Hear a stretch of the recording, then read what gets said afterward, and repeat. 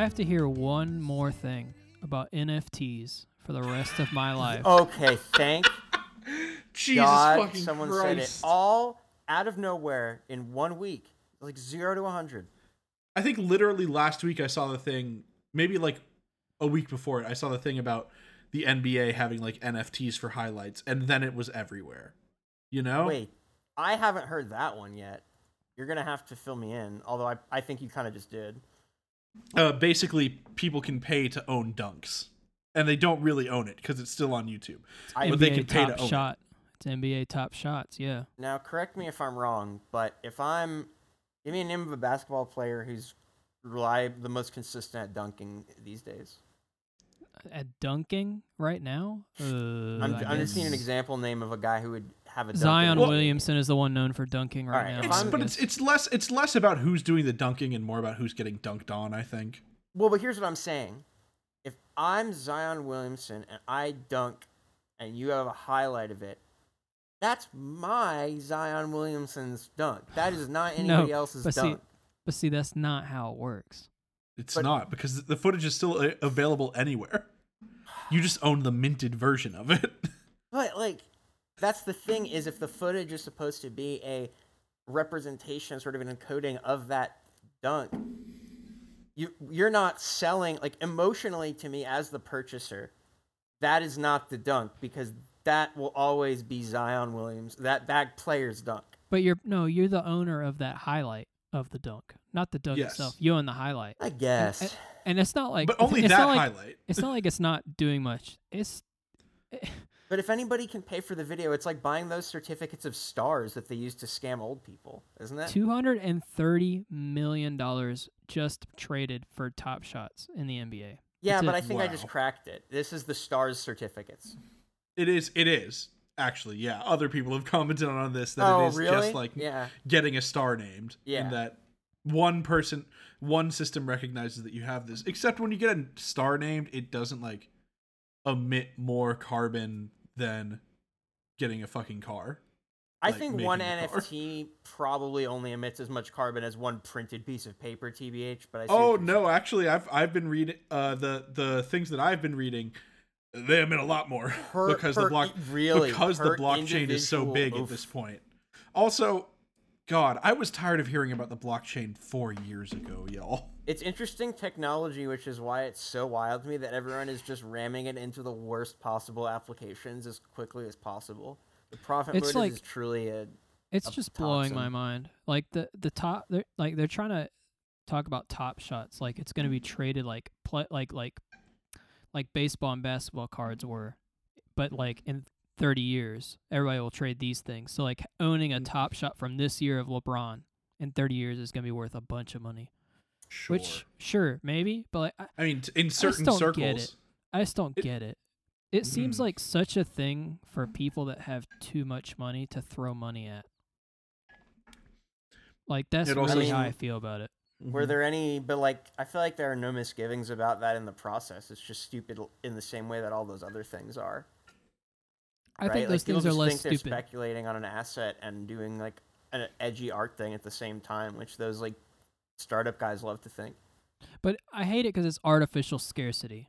Like Yes. Yeah, cards are worth more because some are harder to find than others, yeah, but that's because they were produced in different numbers. yeah. It is also fun to just see the way that the art community has been reacting to NFTs like because tearing the majority we itself don't in want half. this. Don't impose this well, upon us. no, if I'm going to be completely honest, it's not tearing itself in half. It's tearing itself into like 80% and 20%. And Yeah, that's 80% are like working like average artists who are just like, this is stupid and bad. Just commission me. 20% are married to Elon Musk. Exactly. It really just. She actually did. I'm not just ribbing on Grimes. Like, she actually is Oh, no, yeah, releasing an she- NFT. Fucking Did you guys ridiculous. Did you guys see the Lindsay Lohan one? There's a Lindsay Lohan Here, NFT now. Let me find it. It is a Lindsay Lohan NFT for sure. Is it bad? Is it bad? Did Lindsay consent to this? Is it bad? First of all, I think Lindsay has been through enough. She tweeted Personally. it, so she's. Oh, it's she hers. tweeted it. It's hers. Here you go. You ready? Here's a link to the tweet. And maybe this is not the image you tweet, but okay, let's see this. Oh man, I wish I could see this again for the first time. Let's do it. Let's see it. What? I mean, it is insane. It is insane. That's just so. I expected somehow. I encourage everyone listening to this to go search Lindsay Lohan NFT. Go find the tweet. If you don't want to, let me describe it to you. It is Lindsay Lohan, in her own words, a concept art of the most iconic work of her career. It is her posing with a Herbie, which instead of the normal Herbie color or it's really yellow. Anything, it's yellow and it has the Bitcoin symbol. And it has like repulsor lift tires. Yes. It has a Bitcoin symbol. It's like rejected Back to the Future art, like from like someone submitting like a poster idea. This is wild. But like it looks terrible. I hate it. It also like everything from the car up and really down looks like a high school like class in like Photoshop like submission, like a high school graphic design class. Oh, can I use this discussion of Lindsay Lohan to segue into what I want to talk about real quick? Interesting. Yeah. Go ahead. Yeah.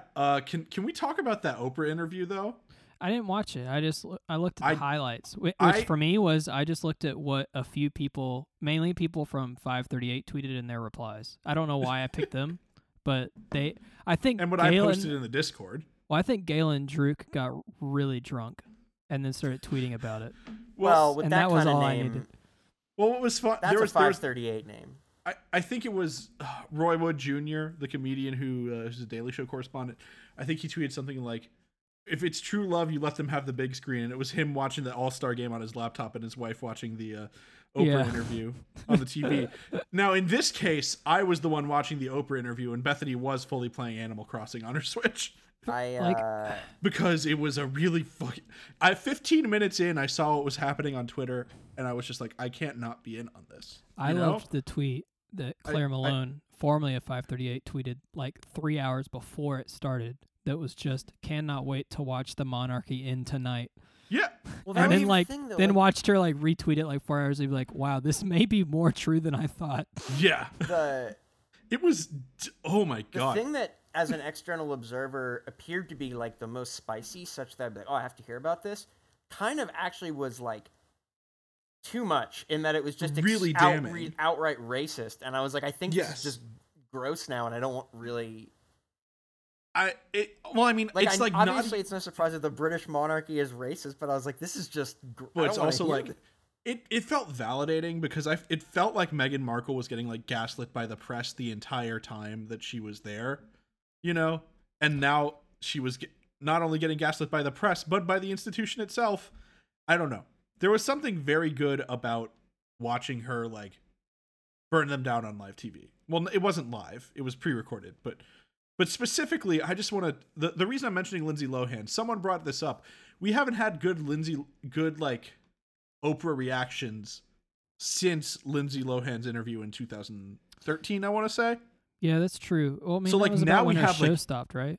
That was like when Oprah quit being her show. little after her show stopped, and you know she's been making stuff since then. Like Queen Sugar is a great show. I watched most of the first season. Like her production company is busy, but she hasn't interviewed anyone since then. And now this is the thing there was talk on Twitter. It's like, what if Oprah just interviewed people every Sunday, and then later, just lo and behold, 10 minutes later during the commercial breaks, turns out this was a backdoor pilot for an Oprah interview show on fucking Discovery Plus. People are feeding for Oprah interviews again, it would seem. She's a great interviewer. It was really good. Them's the facts. It's a show about fun facts and lying to your friends. I'm John. I'm Gabe, not Oprah. I'm Chris.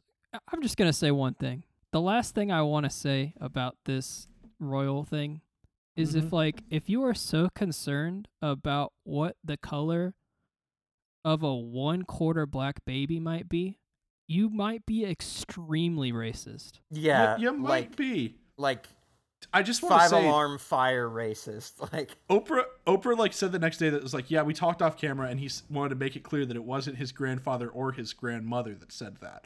And like, having watched the first season of The Crown, I would have believed it if Philip had said that. Also, like, but having watched the third and fourth seasons of The Crown, it's fully some Charles shit. I like that. Some Charles shit. I like that. That eliminates 50% of a group of people. Like, by saying it's not my grandma or my grandpa, it's like you're deliberately pointing at your other two grandparents, being like, it's these fuckers. Well, no. It's because his other two grandparents is, well, no. I think he's pointing at his dad. His dad. I guess, there's nothing, His dad or maybe his brother, which oof. If that was a bit crass, I'm sorry, but that was a tweet I saw, and I thought it was most succinct explanation of exactly why it was even worse than possible. That is part of what shocked and appalled me so much, is I was like, that's your fucking threshold. You absolute, like... You hobnobber. Yeah. I don't know. Is that a word they use? I don't know what that means. If that's a really bad word, I apologize. Yeah, they'll be like, you Chumbledon. You Whiffley. You Periwampus. Yeah, like, you Quipledorp. You fucking Stonehenge. There was the game, like, Teamfight Tactics, like League's Auto Chess. They have, like, these little, like, avatar things that you can get in it. My friend got one that was called a talker, and I was like, this feels like a sex toy that only works on British people. Okay. God, should we do the show? Yeah, we should do show. All right, you, John. Jellyfish, after they have gone to space, hate their life on Earth. Okay, well, this is the plot of the Adventure Zone. Does this imply that they liked it before? I feel like anyone that goes to space... Let me put this a more straightforward way. It's just, that's the fun way to phrase it. Here's the real way to phrase it. When jellyfish go to space, they become unfit for life on Earth. Okay. Oh, they decompress. Because I was going to say, I feel like anyone that goes to space and then comes back to Earth hates Earth life more, except for maybe Mark Watney, who's not a real person anyway. No, we know for a fact that the Rocket Man misses the Earth so much he misses his wife. Whatever. Come on. Okay. Other than respect the Rocket Man. The only people that were happy... He packed his bags last night pre-flight. Whatever, man. The only people that were ever happy to get back to Earth after space were people in movies where they were really bad at space. Or they were bad and then really good at space, like Mark Watney. This is a fun tie-in because the home viewing episode about The Martian just dropped. That's so weird because I literally watched The Martian last night because it was one of those moments where a movie's on TV and you're like kind of watching it even though you've seen it, and then the next thing you know, that's over. Yeah. And you like lost 3 hours of your life or however long The Martian is. It's like whenever Saving Private Ryan's on TV and I'm in a situation where I'm watching TV, then I just know that I'm going to watch the rest of Saving Private Ryan. You know? Yeah. I feel like there are several movies like that for me. Where does 2001: A Space Odyssey fall on your meter of like if they're good at space or like how good of a time they have returning? They were good at space, bad at computers, bad at AI ethics, bad at not reverting to a fetus, but then like turning into the galaxy brain. And Ad Astra is good at space, bad at monkeys. Ad Astra is good at space, bad I don't know at what feelings. That is. Bad at what? It's bad at feelings. It's bad, and monkeys. They're bad at monkeys. He does learn to be good at feelings by the end of it. Yeah. Ad Astra is fine. It's worth the fight scene on the moon. Too many space movies. I wish the whole movie had been that, but I do think I want to rewatch it for like the Tommy Lee Jones stuff at the end, you know, and a little bit of Ruth Negga stuff. You should watch Ad Astra. I think you might like it. I haven't seen Interstellar, and I have not seen also Event Horizon, which is a little bit different, but I want to watch that too. Oh, Gravity. Sandra Bullock was very glad to be back. I've still never seen Gravity. Again, bad at space. Fictional character. Bad at space. I feel like you can't really be good or bad at space. That's like not true. Most of the time. You could be bad at space. Like put it this way, there are very few locations of space you can be good or bad at because most of it contains nothing. Well, that's fair. Every time I've watched Interstellar, there's been a dog in the room, and every time the black hole scene comes out, they kind of like animal brain while they look at it. Dogs don't like it. Every time I've seen it, the dog like stares at it and then just kind of blankly doesn't understand what's just happened to them. Is this your current dog that this happened with?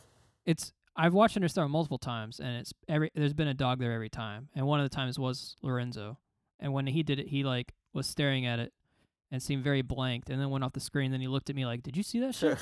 We need to test this theory on other animals, but here's the problem. Interstellar's 3 hours long, so to save watches, we need to get a lot, like 20 different species of animal crowded in front of the same TV. Watch them all lock at the same time.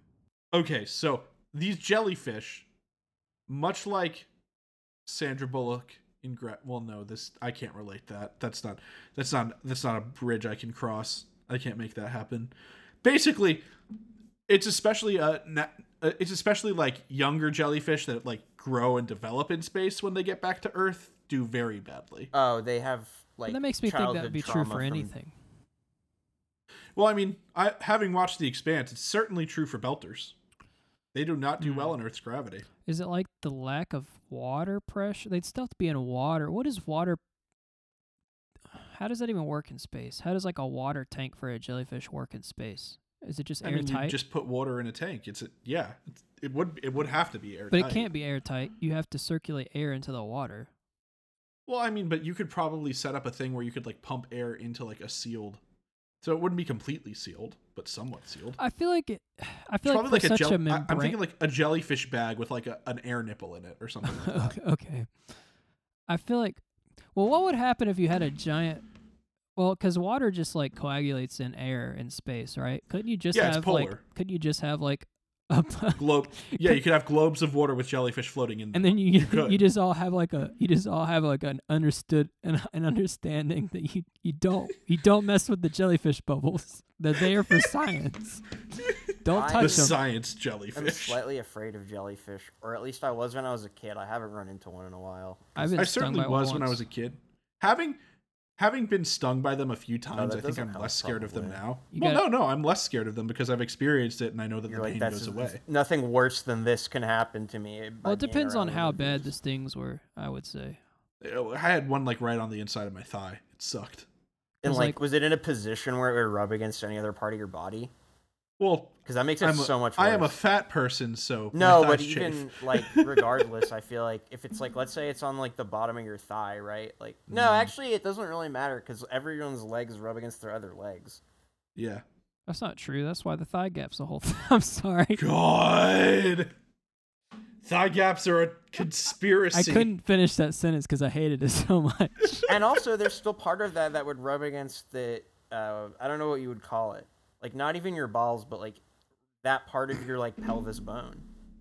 And then you just be like, I just feel like there's no good place on your leg to get stung by a jellyfish. What about in terms of we just at all? Can't avoid the top of your foot, obviously. Can we do one episode of this show without bringing up the dicker balls? I mean, can we do just one? We've done like plenty. It's fine in passing. I feel like it only gets to be a problem. Like, I don't want to go. I would never do like a fact like that's not about true. it. That's not like the lightning round ones because it's like okay. I don't want to keep talking about that and talking about for it. sure. Didn't you literally do a fact about gorilla ducks? It was a lightning round one, and even that I was like, I don't know if I want to do that again. Okay, I think that's a really interesting fact, unironically, for the record. I think being such a, and then this is where I put a TM after this because it's such a good metal band name. I feel like any membranous being that lives in space. Animals is leader's title. Yeah, really. I feel like they would have cynic title potentially. They would have so much. I feel like they would have trouble in space because like they already have questionable formage. I don't even know if what I just said is a word. They don't hold their shape great. Would the complete lack of pressure make it even like I'm wondering like would they just when they get to Earth do they just implode? I guess they don't, but like do they? They don't. But do they kind of implode? So they still have the water pressure.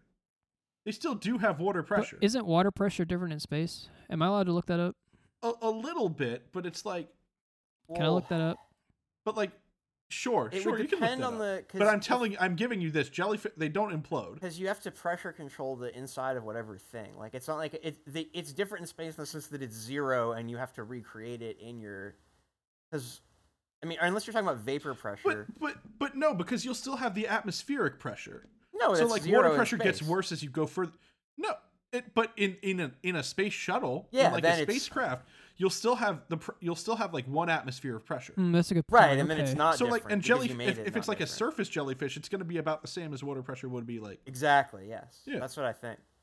So that makes me like, does the effect of gravity matter as much when you're in water? I don't know. I'm not giving you that. Oh, no. I see what you're saying. You're saying like, let's say that like, you know how you're saying like, so in space, people's like muscles atrophy. That's a thing. You have to like exercise. If you sat in a tank of water, would that make it better or worse or neither? The answer is it makes it easier because you're buoyant in water, so you're not having to hold yourself up against the Earth's gravity as much. Mm-hmm.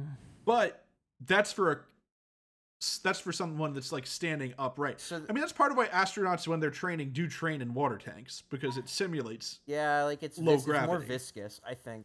The answer, I think, is that if you were in zero gravity, the water would float around with you, and if there were artificial gravity, it wouldn't matter, basically. But I remember, and I'm looking at it now because I remember this. There is one of those XKCD what ifs that's all about what would happen if you swam on the moon. And I'm looking at it now because I do remember it being a thing now. I think it's in the book I have. And they talk about how, like, in the moon, you could technically high dive in reverse. What do you mean? So, like, if you started at the bottom of a pool on the moon and swam really fast upwards, when you crested out of the water, you would continue going up. Yeah. Oh, because you would keep the velocity because the gravity is not that much. Yeah, so they were saying how, like, they did a bunch of calculations, and it was like champion fin swimmers would probably be able to go like 5 meters in the air after they exited the water. Wow, that's really high. Which is awesome. Because how much speed they build up, that's fucking incredible. So, like, people should start doing this whenever they can reliably do this. Because it's all, like, that's like the one place in space you actually can maybe go. I think I would say yes. I think I'm going to go no. I think that they don't have much to them, and they're just going to adapt and bounce right back. Is that, are y'all locked in? We're locked and loaded. Yeah. All right. Chris is correct. This is true. Whew. Okay. They have okay, so you know how like we have crystals in our inner ear that like calcium crystals that like help their us whole body is a crystal. No, but they do have crystals inside their body that don't develop properly in zero G and doesn't allow them to orient themselves once they're in gravity. That's pretty sick. So what happens to them? They just that's the part that I'm like not entirely clear. I lost the article on my computer. Do they have like that thing that like some dogs have where they like when their like cochleas or whatever are messed up that they like just walk in circles all the time? But like they orient themselves according to gravity, so let's see. It seemed to be impaired. Their motor abilities were different on Earth than they were in microgravity. While development of the sensory pockets appears normal, many more jellies had trouble getting around once on the planet. Alas, pulsing and movement abnormalities compared to their Earth-bound counterparts. So they had vertigo, basically. Interesting. Space gave the jellies vertigo. Okay. Gabe? Okay. It's you. I'm going to just do it. Starbucks scouts potential locations by checking the amount of caffeine in the groundwater. This is absolute bullshit. Can you have caffeine in your groundwater? You can, but I'm calling my shot and saying this is absolute bullshit. Well, let's let Gabe explain. Let's let Gabe expand.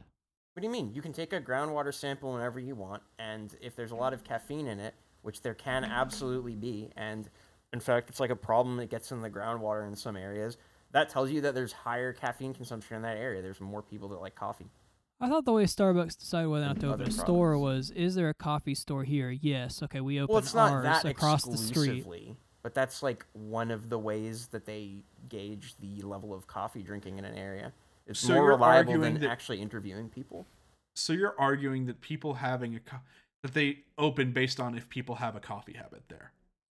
I mean, you're arguing that they essentially, and they measure that by seeing how much of the caffeine in their waste seeps into the groundwater.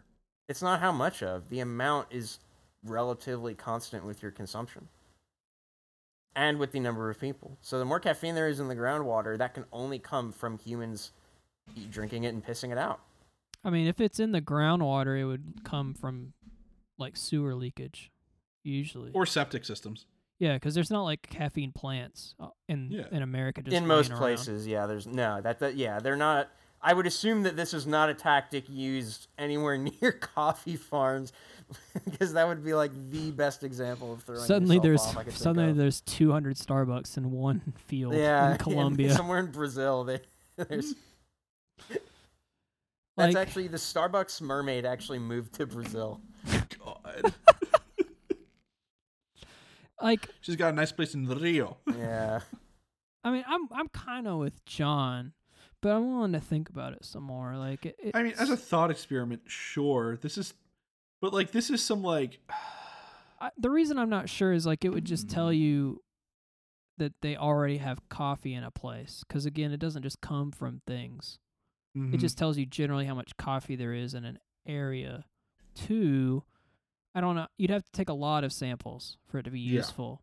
Yeah. Useful 3, in what sense? Because if you can detect it at low ppm, and you can say, like, if I say there's 10 ppm in the groundwater in place A and 100 in place B, even if that's not a lot. But you got to sample multiple places. I think that says a lot about the relative. But you got to do it in several areas around a place, because, and here's why. If you did a ground sample in the normal kind of area that a Starbucks would be, which is typically like a little hub area, the caffeine there is probably lower, because because that doesn't have septic. That's sewer.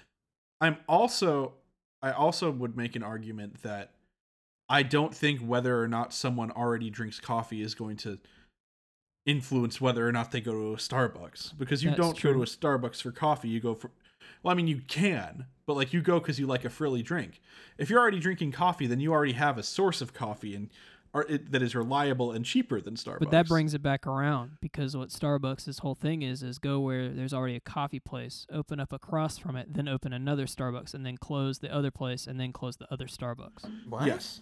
That's what Starbucks does. That's why there were so many stores in the mid 2000s. That was literally what they were doing. It's kind of similar to the Walmart strategy of go where there's lots of small businesses, price out the small businesses, and then raise the price after they all go out of business. Yeah, Starbucks would put more than one Starbucks really close to each other.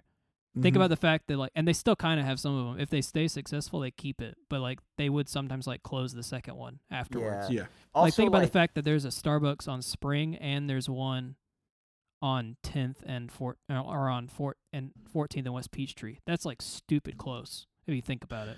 Though in high density urban areas, it makes even more sense because you've got a lot of walkers. In each. Not in Atlanta really, but yeah. In same region, in that specific area, there's also 4 small coffee shops regardless.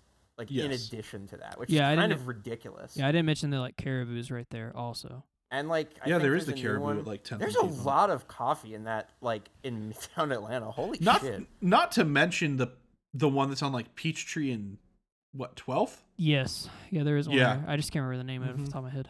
Do you ever? No. I'm talking about the Starbucks. There's a Starbucks by the Vortex. Yeah, there is that one too. Yeah. You ever think about? I don't know if it's still true, but did you ever hear the thing that used to talk about how the Starbucks at Tech's campus had the most unique visitors per day of any Starbucks or something like that? I do remember that. They say that, and the Waffle House near there is apparently the busiest Waffle House. Well, it's also the Pizza Hut was the only Pizza Hut that served Coke products.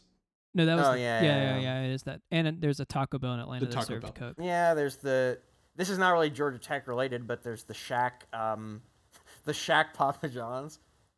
Papa Shacks. Yeah. The funny thing about that is they had his shoe prints, his footprint, shoe size behind it. And I was like, something about this is ranging into weird and invasive towards Shaquille O'Neal, I think. To tell I mean, it's his store. He probably told him to put his shoes. He probably told him. He's probably people will come just to see how fucking wild it is that my feet are this big. You ever look at photos of Shaq holding normal things? I saw one the other day, 1 or 2 days ago, actually. But normally, I don't really wouldn't say I browse them. My favorite one is Shaquille O'Neal holding a water bottle. I have to assume it's just not enough water for him. I mean, just look at this. Look at this. I'll put it right now. It's in the chat. I mean, it's just amazing. Drop it in. It's amazing. This is Shaq using a normal bottle of water. Jesus Christ. Reminds me of those like little bottles of water. It's like a baby bottle pop in his hands. Man, I've never eaten one of those, and I couldn't tell you based on looking at it what the actual candy you eat is in that. It's just Fun Dip and Lollipop. Oh, come on, baby bottle pop. That's actually probably better packaging than the Fun Dip is. You drop the thing in the bag, and it's like game over. Your hands. Here's Shaq holding a normal cup. Looks like those water cooler cups. Yeah. It's crazy. All right. We ready to rule on this? Yeah. Sorry, I have a webpage open that's just Shaq holding things. Shaq holding things. And one of them is Shaq holding a seal. For some reason. Seal? Yeah. Animal? Yes, like the animal. Okay, send that now because I was about to post the water bottle, but I think I need to post the seal. The seal is better. Here is Shaq holding a seal. Oh my god. First of all, that's a sea lion. And I'm embarrassed that you don't know the difference. Whatever. They're like the same Shaq animal. looks They're scared entirely and the sea lion different. looks happy. Okay. Okay, are we ready to... Have you just learn the difference? I'm going to say no. Not to what John said. And I know also, you're saying no. No, to you're that, also going to refuse to learn the difference between seals. Sea lions are the ones that they can have polka dots, right? No. Is that no, seal? Seals can have polka dots. Okay. I'm making this a Twitter poll. No, sea lions are... I'm making this a Twitter poll that's like, oh, you can't make pictures polls. No, sea lions Okay, are I'll the just ones reply with to flippers and underwater, and seals are the ones with the mane and the yellow fur on land. No. This is a no, No, by the way. I'm still on Gabe, you're thinking of a tiger. Seals are the ones that are like all black and live in the jungle. Yeah, and they lay eggs and they have poison. You're both going false on the fact? Yeah. Yes. Yeah? Okay, so it is false. But I will tell you this much. There absolutely is caffeine in the groundwater. Like, that it can get in the groundwater in measurable quantities. It's just not used to scout for Starbucks locations. I'm sure it's coming from the sewer system because of humans. Yeah, and apparently it's like there's like people studying it in the UK. There's like this map of like what rocks in the UK have like soaked up caffeine and like a heat map of it, and like look at this shit. I mean, I would assume that blob is like a big city like London or something. It's London. I can't remember. It's London. I figure that has to be London. Yeah, and then there's like you can kind of see things converge somewhere like towards in the middle of Scotland. It's interesting. Probably Edinburgh. Yeah, it's probably there in like Glasgow. People are just fucking slamming black coffee. Tea. They're slamming and tea. Yeah, tea is really caffeinated, isn't it? Or it can be. Not as caffeinated as coffee, but it's... Black tea is like a third of it, though, I think. Yeah, black tea is pretty highly caffeinated. Yeah. To afford all the Starbucks drinks that I want to buy now, I think we got to go to them's the ads.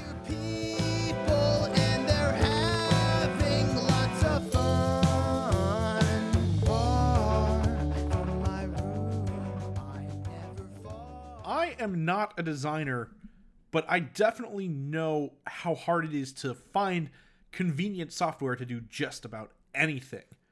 The good thing is, for you designers out there, there's Canva Pro. It's a design software that makes design simple, convenient, and reliable. You can create what you need in no time, and it's jam-packed with time-saving tools that make anyone look like a professional designer.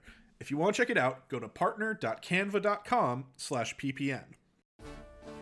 Welcome to the world of Pokemakers. We're Professors Fierce and Fierce, but you can call us Alex and JD.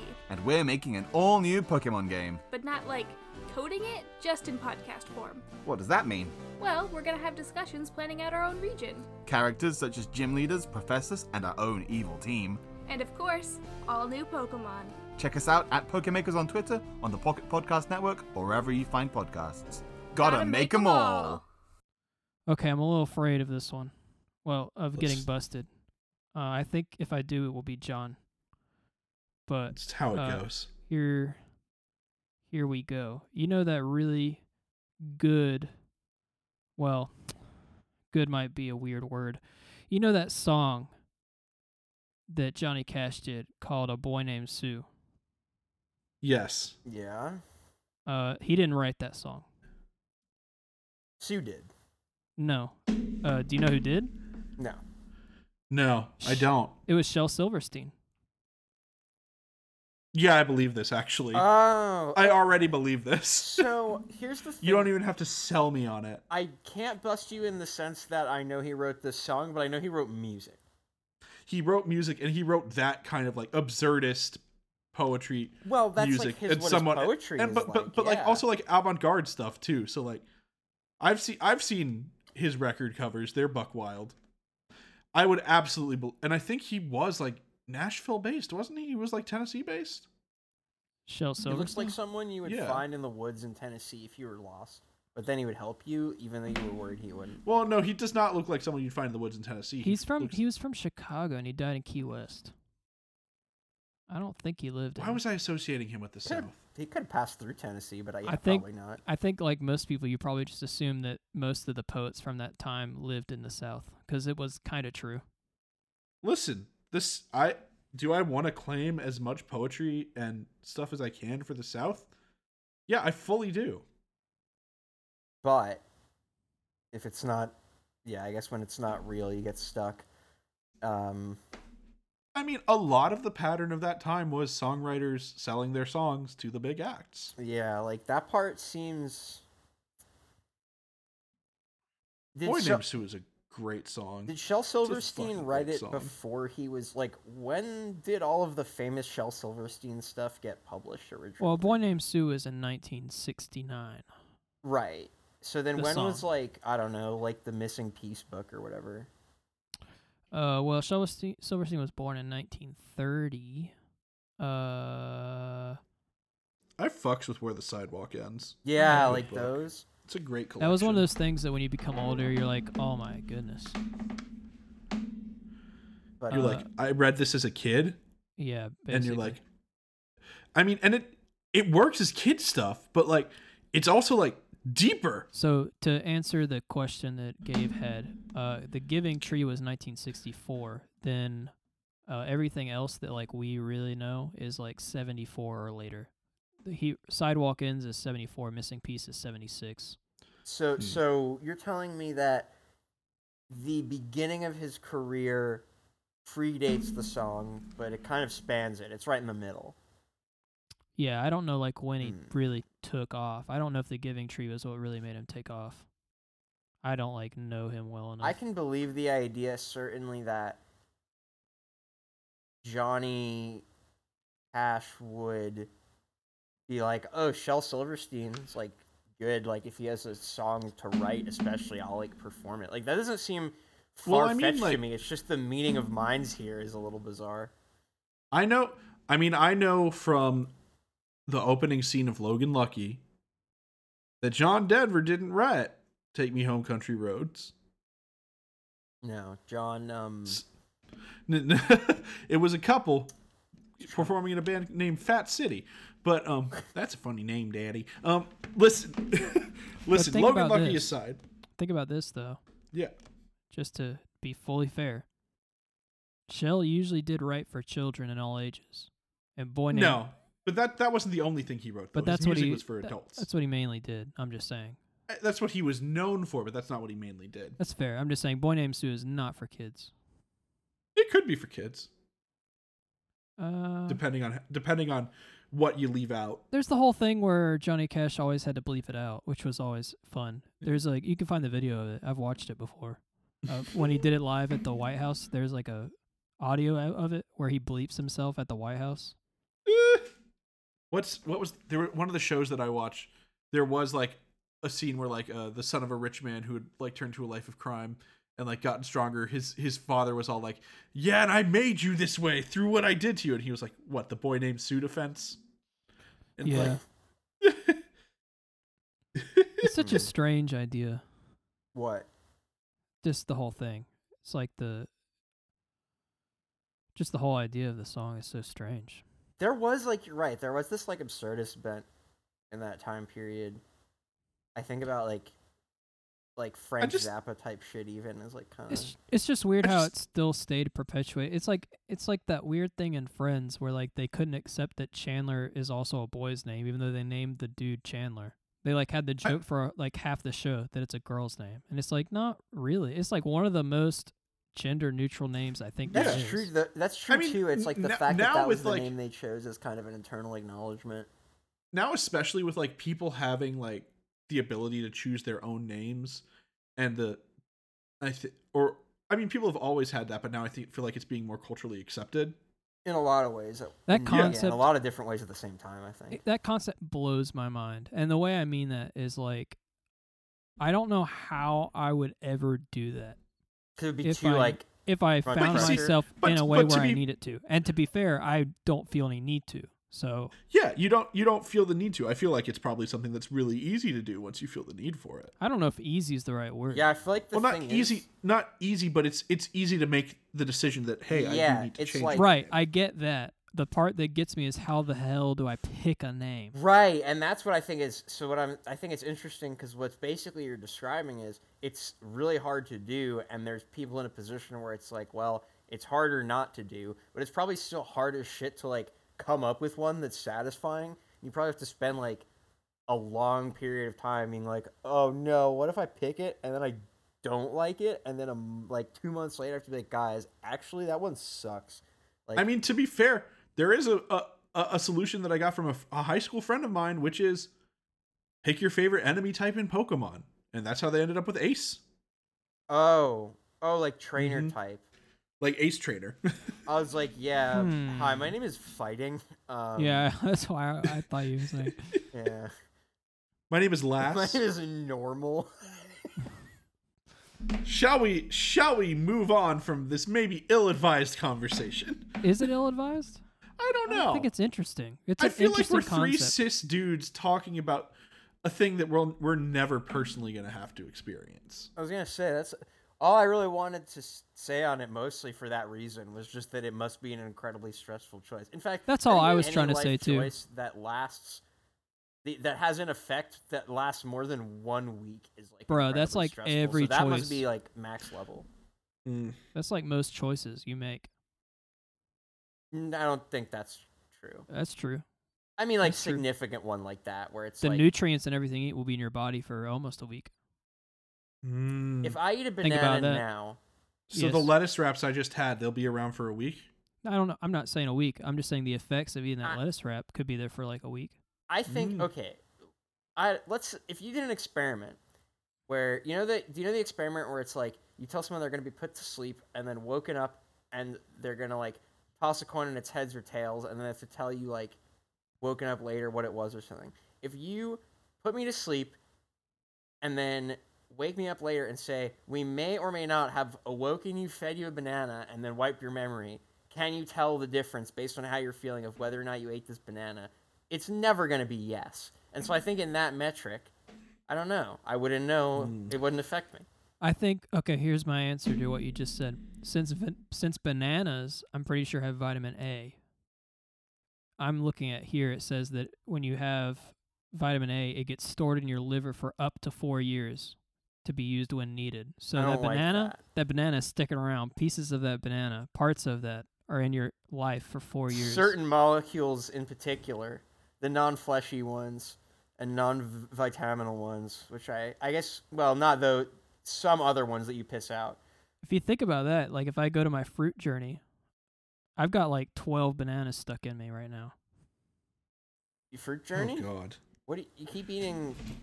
I eat fruit every day. Fruit? By the way, it was my New Year's resolution. Wait a minute. No, never mind. Okay, I just had a moment of like absolute brain fart. Never mind. I've eaten 19 bananas this year. That's crazy. That's a lot of bananas. Wait, why do you know that exactly? Because I'm taking a number of every fruit that I've eaten since the beginning of the year because it was my New Year's resolution. I thought it'd be fun. Oh, really? Yeah, I have a running list. Are there any that are like particularly interesting or fun? I mean, I've had 3 starfruit. That's a lot, Chris. Like, not in any good or bad way, but what compelled you? They were there, and I hadn't had them. Oh, yeah. They're all right. They're all right is like really where I land. Yeah, they're all right. I had some kiwis and then I stopped eating them plain because I think I'm slightly allergic to them.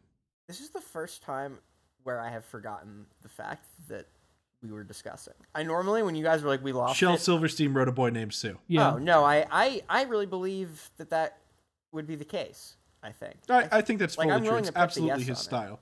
Like, the delivery of, my name is Sue, how do you do? Like, so you're both going to go true? I think the vibe is just right. I think this is the Goldilocks zone of just right. It is true. In fact, that's why Shel Silverstein, well, it's one of the reasons he has a Grammy. He has a Grammy for that? For a boy named Sue. That's so cool. Nice. Because I think that means Shel Silverstein has 2 Grammys, actually. How many people do you think have, like, let's say an award in like 3 different forms? No, like, that's a thing. One of the few people that has that is who was it? There's a name for that club. What is the name for that club? EGOT. Emmy, Grammy, Oscar, Tony. Yeah, who is in that club? Well, the Lopez's, who wrote for Frozen and Book of Mormon. Let's see. Is it possible Lin-Manuel Miranda? No, he hasn't gotten there yet. He's lost the Oscars when he's been up against it. Oh, Audrey Hepburn. He lost. That's the guy that lost them to. I mean, I don't even have strong opinions on him, but like I remember people feeling that was an upset. How Far I'll Go lost to City of Stars, and I get why City of Stars won, but like, can I just say that City of Stars? And this is the thing that drives me nuts. Was on the writing the songs for a while. The songs that are supposed to be. It would have been the songs that tend to be like the notable song that the main character writes in a musical are without failure some of like the most boring songs in the whole musical. Like this happens in Rent, where the song that Roger plays about writing the best song ever is way better than the song that he ends up writing. So the main people that are like really well known. Whoopi has an EGOT. Audrey Hepburn. Mm-hmm. The Lopez, like you said. A bunch of composers. And then John Legend, Andrew Lloyd Webber. What is John Legend's Oscar for? Alan Menken. That doesn't surprise me. Yeah, I think so. It's kind of weird to me. Selma, for Selma. Okay, that's fine. To like square the fact that there's a guy in that like 4-word club who's just like one of the guys who's like out of touch that people get mad at on Twitter. To be fair, they get more mad at his wife, which is a whole other thing. But yeah, which is a whole other thing. But honestly, like, they both do seem a little bit out of touch. Like, so I kind of like every time I see it, I feel like people always link that one Mel fucking Brooks, scene from Parasite at them. Yeah, where he's like in the car. Mm-hmm. Mel Brooks. That's good. Oh, Rita Moreno. I love Rita Moreno and Richard Rogers. Like the ones that are all musicals, this all makes sense. And then it's like Trey Parker and Matt Stone are really close. They just need an Oscar. That's a little weird. It's not that weird. It's not that weird. It makes sense. They got a Grammy for something. Tony is what's throwing me off. No, the Book of Mormon. Book of Mormon. Oh, right, that's them, of course. Yeah. No, Book of Mormon's fucking fantastic. I just forgot. I forgot that was them, and I was like, when did South Park have like a Broadway thing? Yeah, it's just Book of Mormon. Yeah. Mm-hmm. I'll never. You know what I think of when I think of the Book of Mormon was that one time, maybe like whenever it was on Broadway, you know, growing up in New Jersey, sometimes your mom thinks, oh, we could go to this family trip to see a show on Broadway. So my mom looked up how much it would cost to see the Book of Mormon, like my parents and me and my sister, and it would have been like $1,000. Like each ticket was $250. Yeah, I'm frankly really surprised. I saw it in 2012 when the one time I've ever been to New York, and I was like, yeah, this is just something I would be interested in seeing, and I frankly can't believe my cousin was able to get tickets for it. Should we do a listener fact? Oh, I heard it was good. I absolutely enjoyed it. It was very crass and irreverent, but you know the laugh that I have sometimes? The one where you feel a little guilty, like, about the mic, like, audio logistics of it? Oh yes, absolutely. The one where I like have to like fully get up. Yeah, and like I feel bad for you because I get why you feel bad, but it is involuntary. Like that was happening at the Broadway in that theater on Broadway. That's fucking great. Honestly, if I were doing like a live performance and I heard that from the audience, like I'm gonna feel like I'm doing a good job, or that the writer is. Do we have lightning round facts? We have a listener fact, or whatever they're called. There we go. That's what I mean. Because I feel like we had a bunch, so yeah, we've got to have some lying around. Yeah, we got one from Jessica. She said that horse teeth never stop growing. I know this is true of rabbits. My friend has a rabbit who has a jaw misalignment that prevents him from regrinding his own teeth down, so just take him to the vet to get him clipped. What? Weird. Yeah. God. Did they have to put the bunny under to do that? I don't know, but I'm gonna ask her, and we probably won't get the answer in this recording, but I'll tell you guys after. Athena's gonna need a dental, so she's gonna have to go under for that. I hate / love this image in my head of like them putting the rabbit under and then just having to sit there for like 10 minutes filing its teeth until it's done. God. I hate that image, but I also kind of love it. Okay, so is rabbit closely enough related to horse that this would be true? When they manually file his teeth, or is it like painless? All right. I feel like they'd have to put it under because it's not like some things where you could distract and the animal but while consider doing this: anything. if he like biologically is supposed to be able to do it himself, then clearly that process isn't that painful. I don't think that's true because think about like the fact that like biologically you can bite your nails and that doesn't feel weird, but filing your own nails does feel weird. But that's like true. we get over it because we're humans and we have like a brain to say like I'm doing this for myself for health. But if you do it to the rabbit, it's like yeah. But part of the reason we get over it is it doesn't hurt that bad, so you just don't give a shit. And I think that might carry uncomfortable. over. But animal brain is different than human. Yeah, brain. I tried to clip a cat's nails once, and it was a cat that liked me, and it was still really not. Lorenzo does not want people to clip his nails. I had a bad time clipping Artie's nails. I did have to like put a bandage on one of them because they're dark, and it's I really so difficult thought it because was you don't know the fine, structure of their finger where the nail ends. You gotta like look it up. You gotta hope as she ages they get white. I think that's what's happening to Lorenzo. His nails are all going white over time. It has not happened with Artie. Now that we're saying that easier. every animal has a version of this, I'm kind of like more in on the horse thing. But it's teeth. It's though. teeth. Lots of animals have teeth. A lot horse of teeth is pretty big. Horns are like this shit too. Now, to be fair, I'm pretty sure I have seen footage of like. Have you guys ever seen The Incredible Dr. Pol? No, I don't even know. It is a constant. It's a show about a rural vet in the Midwest who is I think he's either German or Polish, and It's a documentary on the Nat Geo channel that is constantly on the TV in my grandmother-in-law's house. So interesting. It reminds me of this book I read as a kid that I cannot remember the name of. It's called Filing Down a Horse's Teeth. No, the it's Dr. Pol thing. To the android's dream of electric sheep. Let's see. I think, but you see, I feel like I associate the filing down and like cutting down more with hooves than I do with a horse's teeth. Yeah, I don't know. So exactly. I am inclined, but they are grazers, so they would grind. I don't know what I expected, but I searched for myself book about vet old, and the first thing that came up was a field guide to large animal internal medicine 1991. Well, that's not what I wanted. Also, is the reason people draw donkeys with buck teeth some relation to this gene?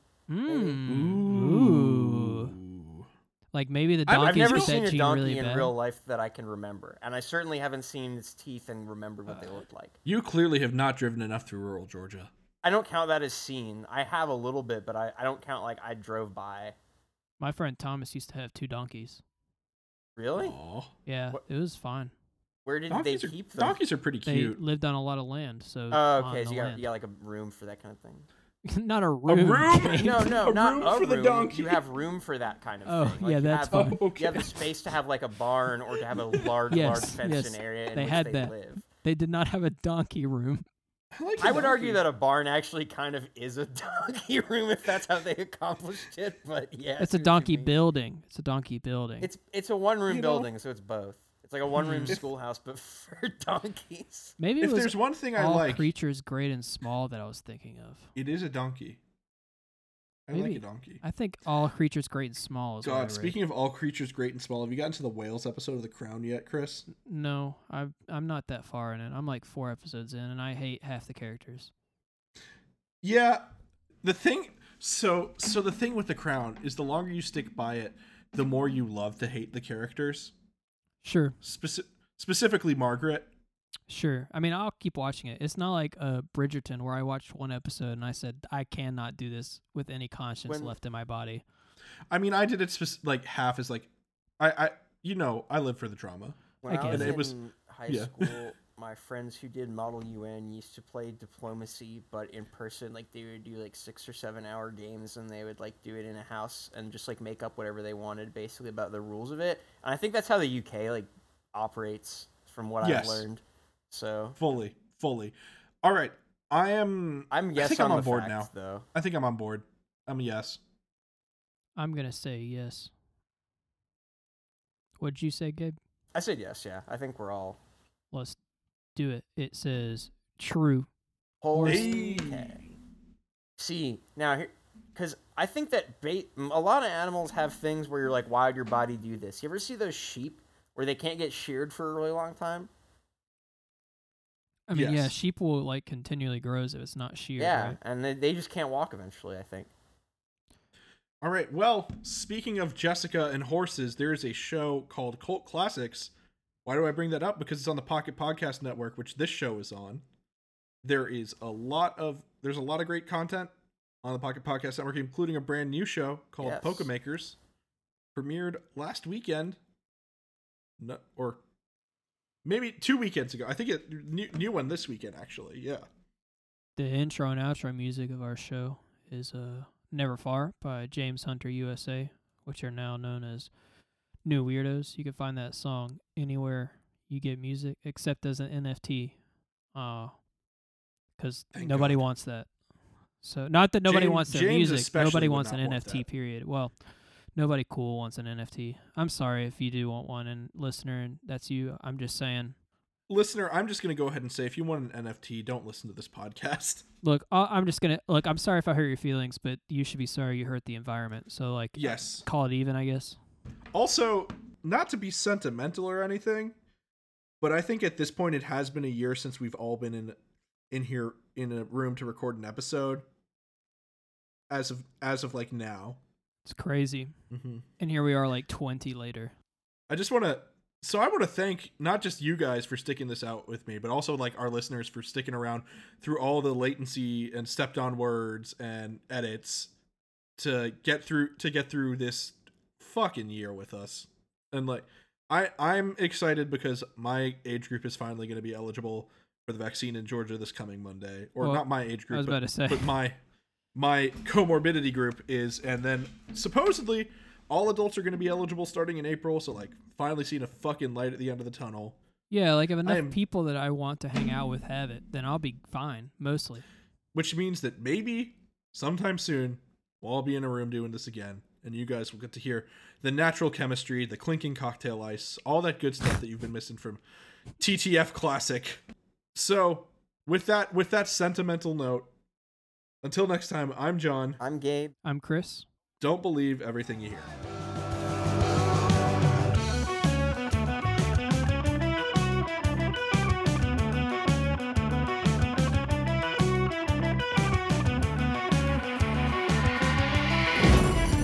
Pocket Podcast Network. Quality programming right to your pocket.